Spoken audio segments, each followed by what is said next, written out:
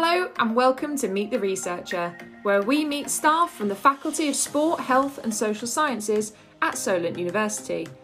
This podcast is for anyone interested in research and the person behind the process. It's hosted by me, Dr. Emma Mosley, and Dr. Mark Turner, where we take it in turns to chat to faculty members to get to know them and their research. We hope you enjoy. Welcome to this next episode of our podcast series where we meet researchers from our faculty and find out what they are up to. This episode is hosted by me, Dr. Mark Turner, and today I have the pleasure and privilege of introducing our next guest, Dr. Ben Paris, the course leader for the Social Sciences Foundation year here at Solent. Ben is also the co-chair of Solent's Social Identities and Inequalities Research Group. So Ben, welcome. Fantastic to get this opportunity today to speak to you and get to know you a little bit more, both personally and professionally. I did say to Brian last year that this probably is a really important time for sociology and sociological research when we see some of the major political changes taking place at such speed. And you obviously yet the discipline faces many challenges and the future for sociology and social science remains turbulent. So this is a really good opportunity to speak to you today and hopefully inspire some of our colleagues to consider the important role sociology can play as we develop new research activities within our faculty. So good morning. Good morning. Thanks for having me, Mark.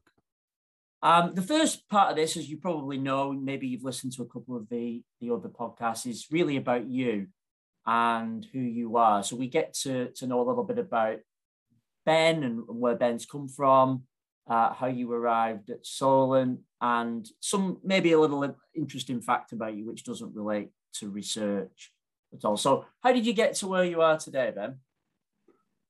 Wow, that's a big question, Mark.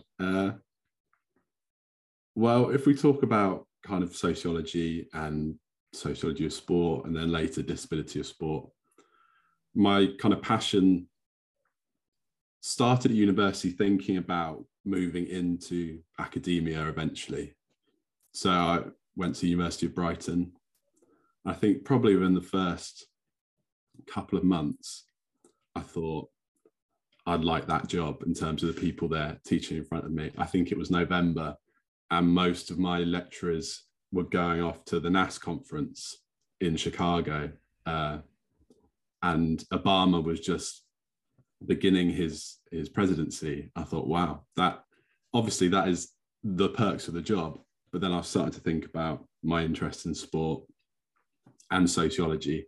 And that's really why I went to Brighton. So I know you have some experience at Brighton as well. Yeah. This kind of, I didn't really know about it, this Chelsea school approach of getting there, and these brilliant critical scholars who kind of take your love of sport and then make you maybe hate sport within the first couple of weeks. That happened as well, yeah. Yeah, and then trying to find maybe that middle ground to understand it in a critical way. So those were my beginnings of thinking I'd like to do this. And I suppose it was maybe my second year when my interest in disability sport and disability sport research started to develop. And most of that was in response to my fellow students and what they were looking at. And often it was, I'm going to do a dissertation on football, or very specifically, this is the sport I like. And I was starting to do a bit of coaching in disability sport and starting to think about some of the critical elements. So this would have been about 2010 or so. And then my love of disability sport and interest in that has kind of peaked at the time of disability sport became very popular and into the mainstream. So timing wise, it has all worked out quite well. Can I just follow up with a couple of questions? Just of course, yeah. It's fascinating, really. I recognise and sort of associate, identify with the focus on Brighton and sort of experience that awakening sociologically myself.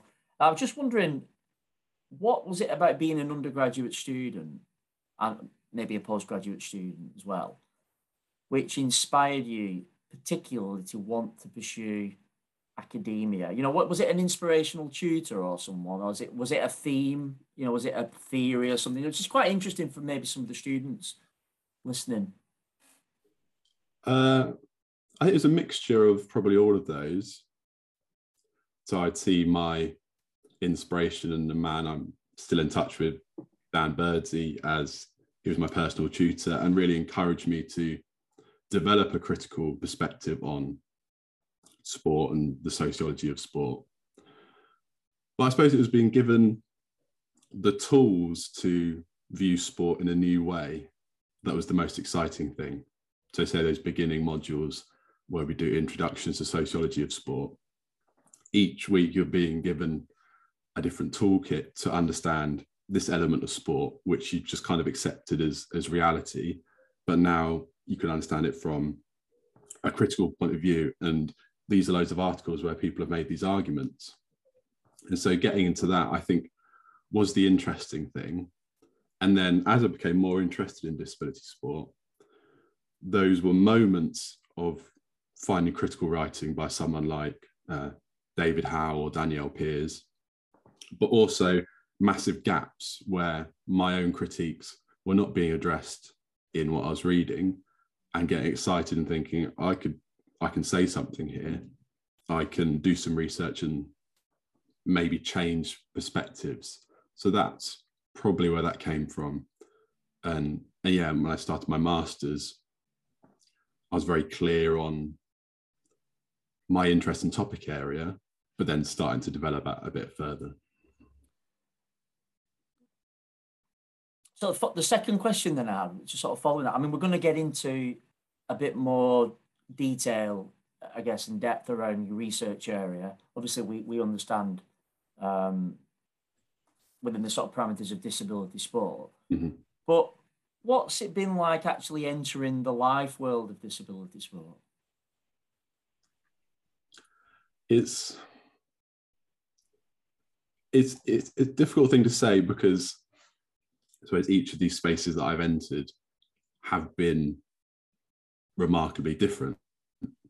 It's whether that's recreational or grassroots or the specific sport, or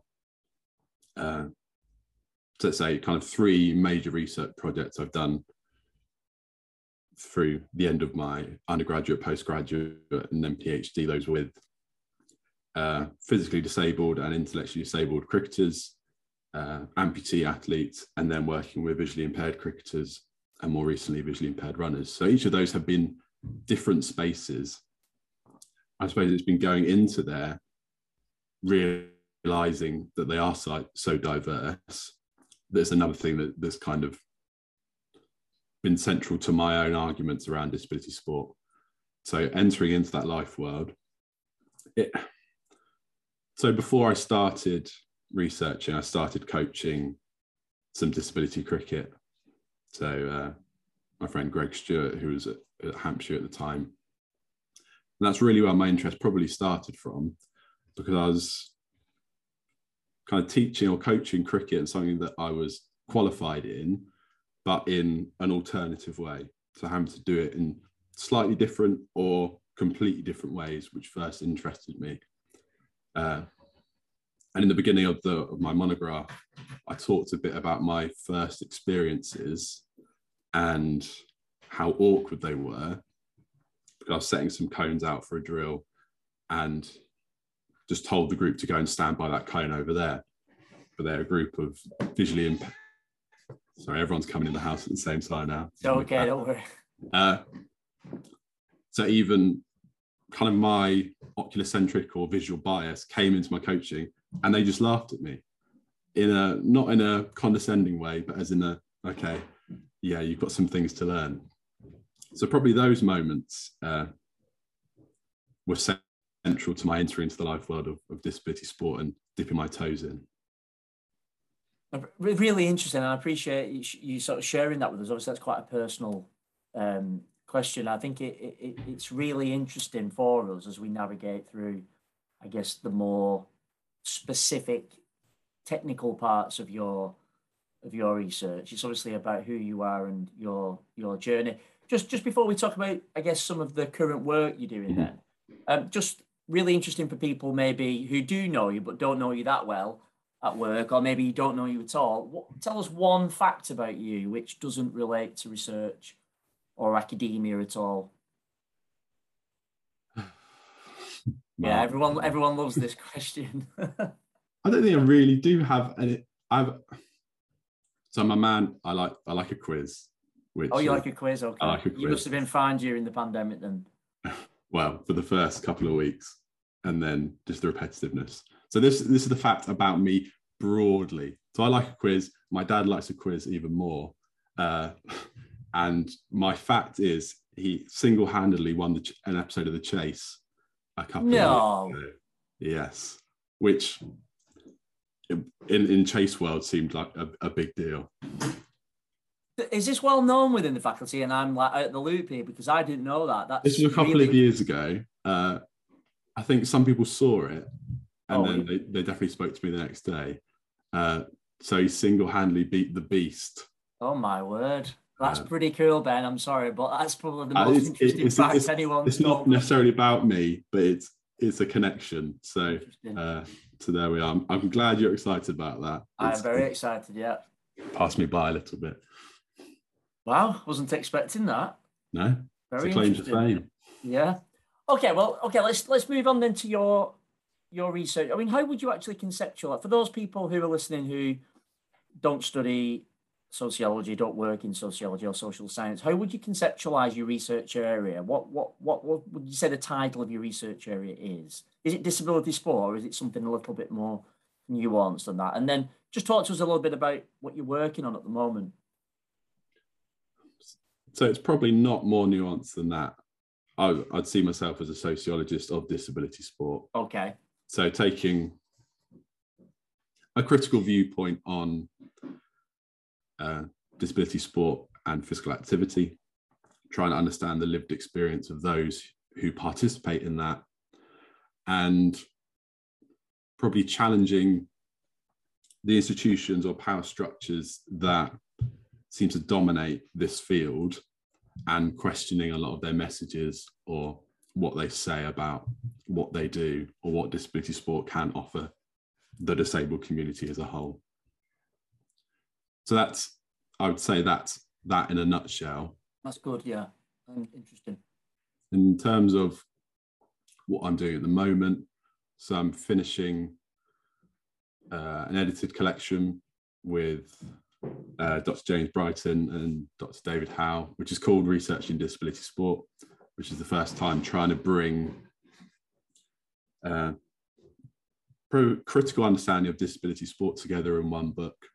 So we're almost there with it. It's really, really exciting. And then some research with Dr. Jess Macbeth at UCLan, who I work with quite a lot, on visually impaired runners, and primarily their experiences of running during lockdown, but also their sporting biographies and their sensory experiences of running more broadly. So that's me at the moment.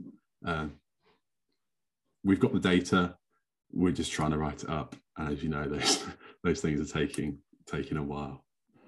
I do know, I appreciate it, yeah. I mean, just maybe a little indulgent question just on my part, but obviously I'm interested in temporality and the study of time. And I was just sort of thinking then, when you were sort of giving us that short overview of what it is you're doing at the moment, are you able to tell us just briefly how disability sport, in terms of the field, has developed over the sort of last 10, 15 years? In terms obviously, you're writing this, you're editing this collection, this research in disability sport. What are we learning about it? What have we learned about disability sport critically over this sort of last decade? I think there's been brilliant moments of criticality and academics who have written engaging, innovative research that probably looks behind the facade of disability sport as empowering, as a wholly positive experience, as representative of disabled people more broadly. From a kind of social scientific perspective, if I'm being critical, which I'm going to be critical, and this is what we're trying the book to be, those moments have been too few and far between, I think. So if we're going to a conference and there's some presentations on disability, lots of them won't necessarily engage with theoretical conversations about how to define what disability is or how to define what disability sport is. It's almost accepted as a social fact, and that's what that is. I'm now going to tell you about my research. We're hoping in this book that we've brought together academics who engage with theoretical approaches to disability, apply them to disability sport, and then have created empirical arguments or research that demonstrate how exciting the field can be. So it has progressed, it's definitely become more popular, but that hasn't meant that the quality has continued to rise. I'm not saying it's awful, but I think there's room for improvement.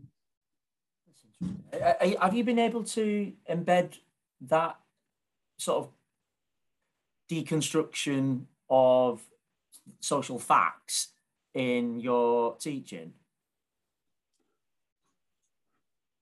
A little bit. I think still, so I don't teach on a disability specific module at all. Yeah. So it's always having to come in with students who often don't know anything or have seen a bit of the Paralympics. So I will talk about theory, and it's very easy to distinguish between a medical and social model because on a continuum they are polar opposites, and I think students can get that quite quickly.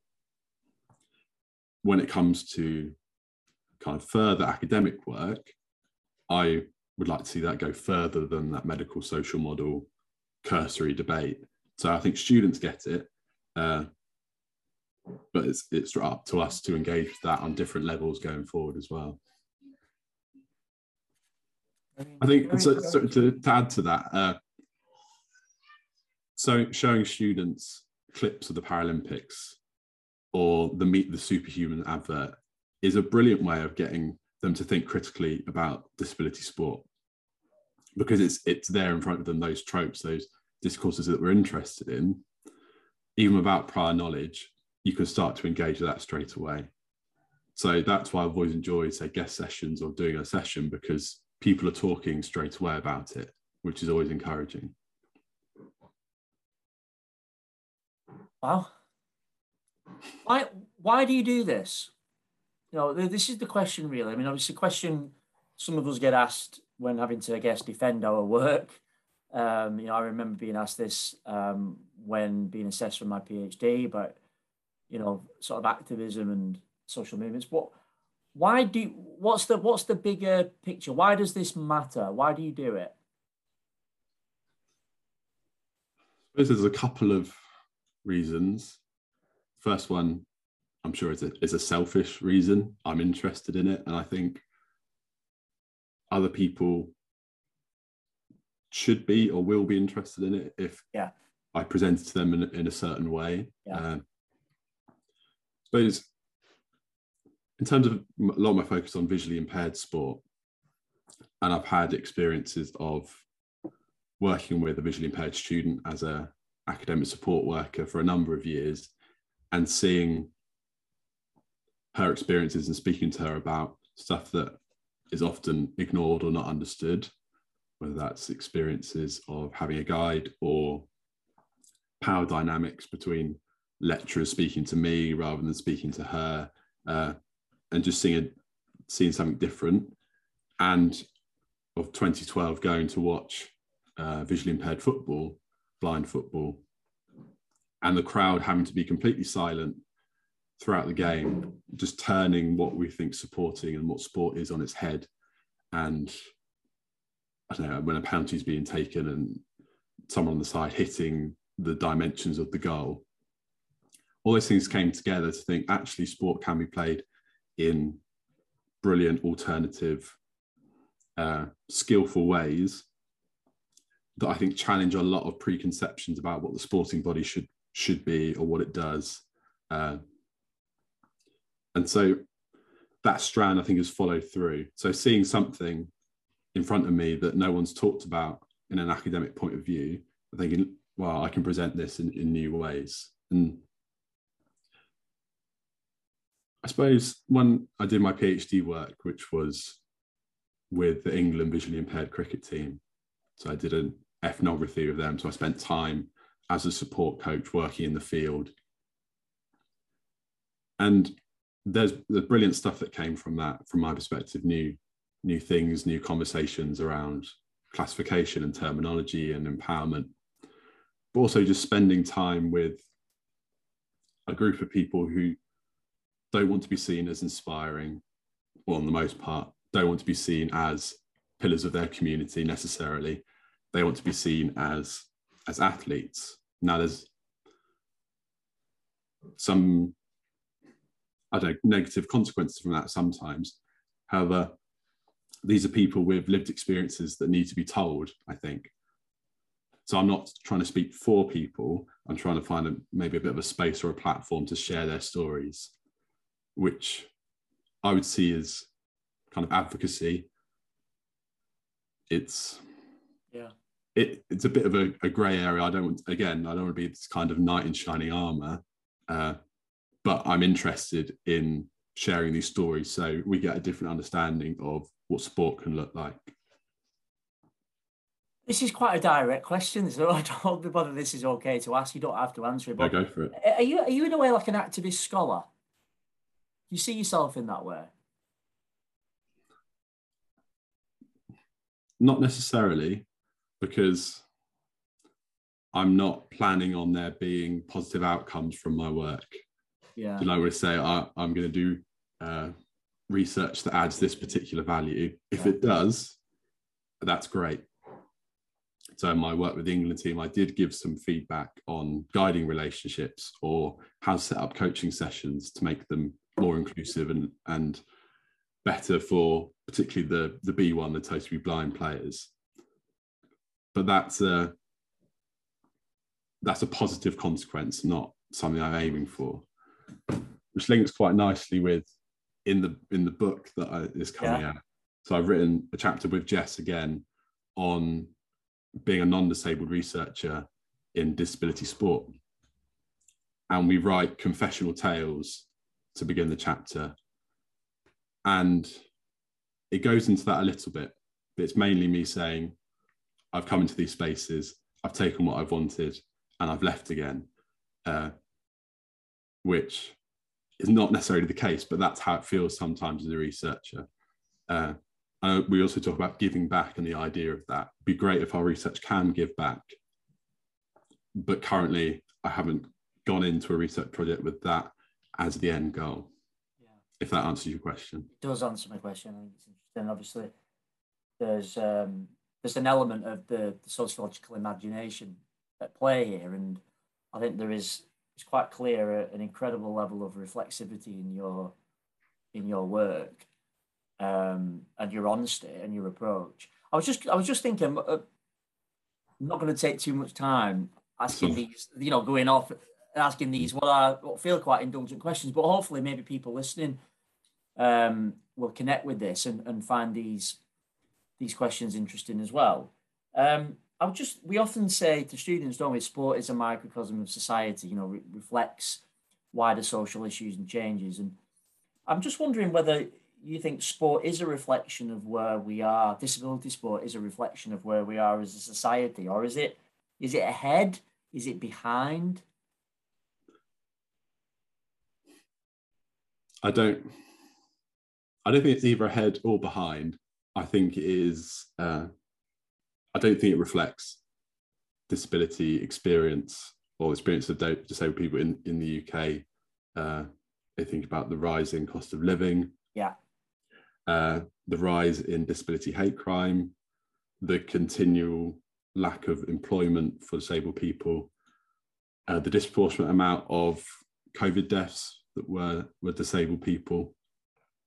I think this is one of the key critiques that I think most disability sport scholars have is the disconnect between the Paralympic movement and what we see every 4 years, or we see every 2 years with the Winter Paralympics, and the reality for many people. Every day. And that's had real impact. So a couple of years ago, Activity Alliance released a report called The Activity Trap, which were everyday, well, so people in everyday life being scared or fearful of taking part in physical activity because they were worried they'd have their support taken away. They'd then be seen as, well, if you can do that, why aren't you at work? Why do you need this additional guidance? And additionally, loads of stuff with this kind of idea of the super crip, or of the role of technology, and how we kind of have poster athletes that aren't reflective again. Sorry, that's my son. Okay, I understand. I experience it regularly. So I don't think it's forward or behind. I just think it's a different planet, to be honest. But the problem is if that's our only understanding of disability, or only exposure in the mainstream, apart from maybe the odd moment on television, then it becomes overly negative for people who want to take part in recreational sport, or disabled people who don't want to take part in sport at all, which there are many people in a non-disabled population can make that choice without any kind of pressure. This is an incredible insight. We'll get in here into the lived everyday realities, which I would assume a lot of people who are listening don't think about. One of the questions we often ask, and this is also about you, but it's also about your work, and how you do work, and how you've worked on this body of work, is what would you say to other people listening? Maybe people who find what you're saying today quite inspiring, are interested in getting a bit more involved with research, whether it be qualitative research, whether it be quantitative research. What advice would you give them? What sort of one piece of, we call it the golden nugget, one piece of advice you'd give to someone listening today who might be more interested and inspired to do research in the, like you have been doing? I'm not sure about broad advice. If I can talk specifically, like I have a lot today, about entering disability research. Absolutely. I think there's a lot of fear of saying the wrong thing, or of using the wrong language or terminology, or say from a theory point of view, not using the social model because you feel you're letting down an element of the disabled community who certainly were very vocal and still continue to be. So it's about just, it's just simple to give it a go, and to find an area that maybe hasn't been looked at before. But I think most importantly, it's then speaking to those involved. Say if you're a non-disabled researcher, it's about, for me, those long form conversations, or spending time with disabled people in sport and physical activity. Or if you are a disabled person looking to get into this field, then you can reflect on your own experiences. But of course, that doesn't make you an expert. Think about how you'd still use your research tools to understand other people's experiences as well. So give it a go. It's a really awful piece of advice, I think. No, it's not. It's actually, I think what you're saying, I think, is really, really good advice, actually. Okay, yeah, I'll take that then. Yeah, give it a go, and probably don't be afraid of the conventions, because you might make mistakes, and that's fine, like I talked about in the cone example earlier. Or you think you've written the wrong type of, you might have written identity first language instead of person first, or vice versa, whatever the expectation is. Don't let that be a barrier for you to get involved. That's good advice for students as well. Yeah, I hope so. I think that's the same for a lot of students. And when they're going into communities, they may be reticent to be involved in a disability sport project because they've had no experience of that before. but it requires you at the first point to kind of take that step. Really interesting. Thanks, Ben. I've got a lot from this on personal level. I mean, I often say that to people who I'm speaking to, but that is so true. I've learned a lot about you as well. We just sort of finished. Yeah. Coming back to the chase, we always finish with this little fun, this or that. Yeah. And there's only 10 quick questions, and then you can get back to entertaining your rock and roll star there in the background. Yeah. Okay, so we'll just throw this out. You don't think too long and hard about it. Just see what comes natural. Okay, first one, obvious one. Coffee or tea? Coffee. Okay. Research question. Qualitative or quantitative? Qualitative. Qualitative, okay. Dog or cat? Cat. As the cat's here. I already meowed in this interview. But we've got another cat person with many cat people here in the faculty. Book or journal? That's a good question. Ooh. Journal, probably. I thought you were going to say book because you're writing a book. I think I've said journal because I am writing a book, and it's Instagram or Twitter? Twitter. We probably need to update that to encompass some of the new things. For the younger members of staff. For the younger members of staff, yeah. This is a good question again. Literature review or methodology? Methodology, I think. I'm interested. I think you're one of the fewer people who said that, actually. Well, I don't think it has to be a dry topic at all. Absolutely, yeah. I know this is a quick fire. I like using innovative methods or finding methods that can elicit new forms of new interesting pieces of data. So great. It's a great rationale. Chocolate or sweets? Chocolate. Yeah, big chocolate. Undergrad or postgrad? Undergrad. Okay. Winter or summer? Summer. Well, hopefully. Yeah. Well, whatever. Hopefully we're having a nice summer. We're coming into spring, thank God. And then last one, reading or writing? That's a good question, that. I think reading again because of the aforementioned pain around writing the book at the moment. Okay. I like reading the writing when it's done. Yeah. Thanks very much, Bet. That was really, really interesting. And thanks for giving us your time today. And to anyone else who's listening, perhaps if you're new to research and you want to get a little bit more involved, please do contact us, and we're more than happy to speak to people. It's not just people like Ben who's done PhDs and working on books, but I think everyone will absolutely be inspired and really interested in the work what you have been doing and you are doing, and also to learn a little bit more about who you are as well and your journey. So thanks for taking the time to speak to us today, Ben. Thank you, Mark. I thoroughly enjoyed it.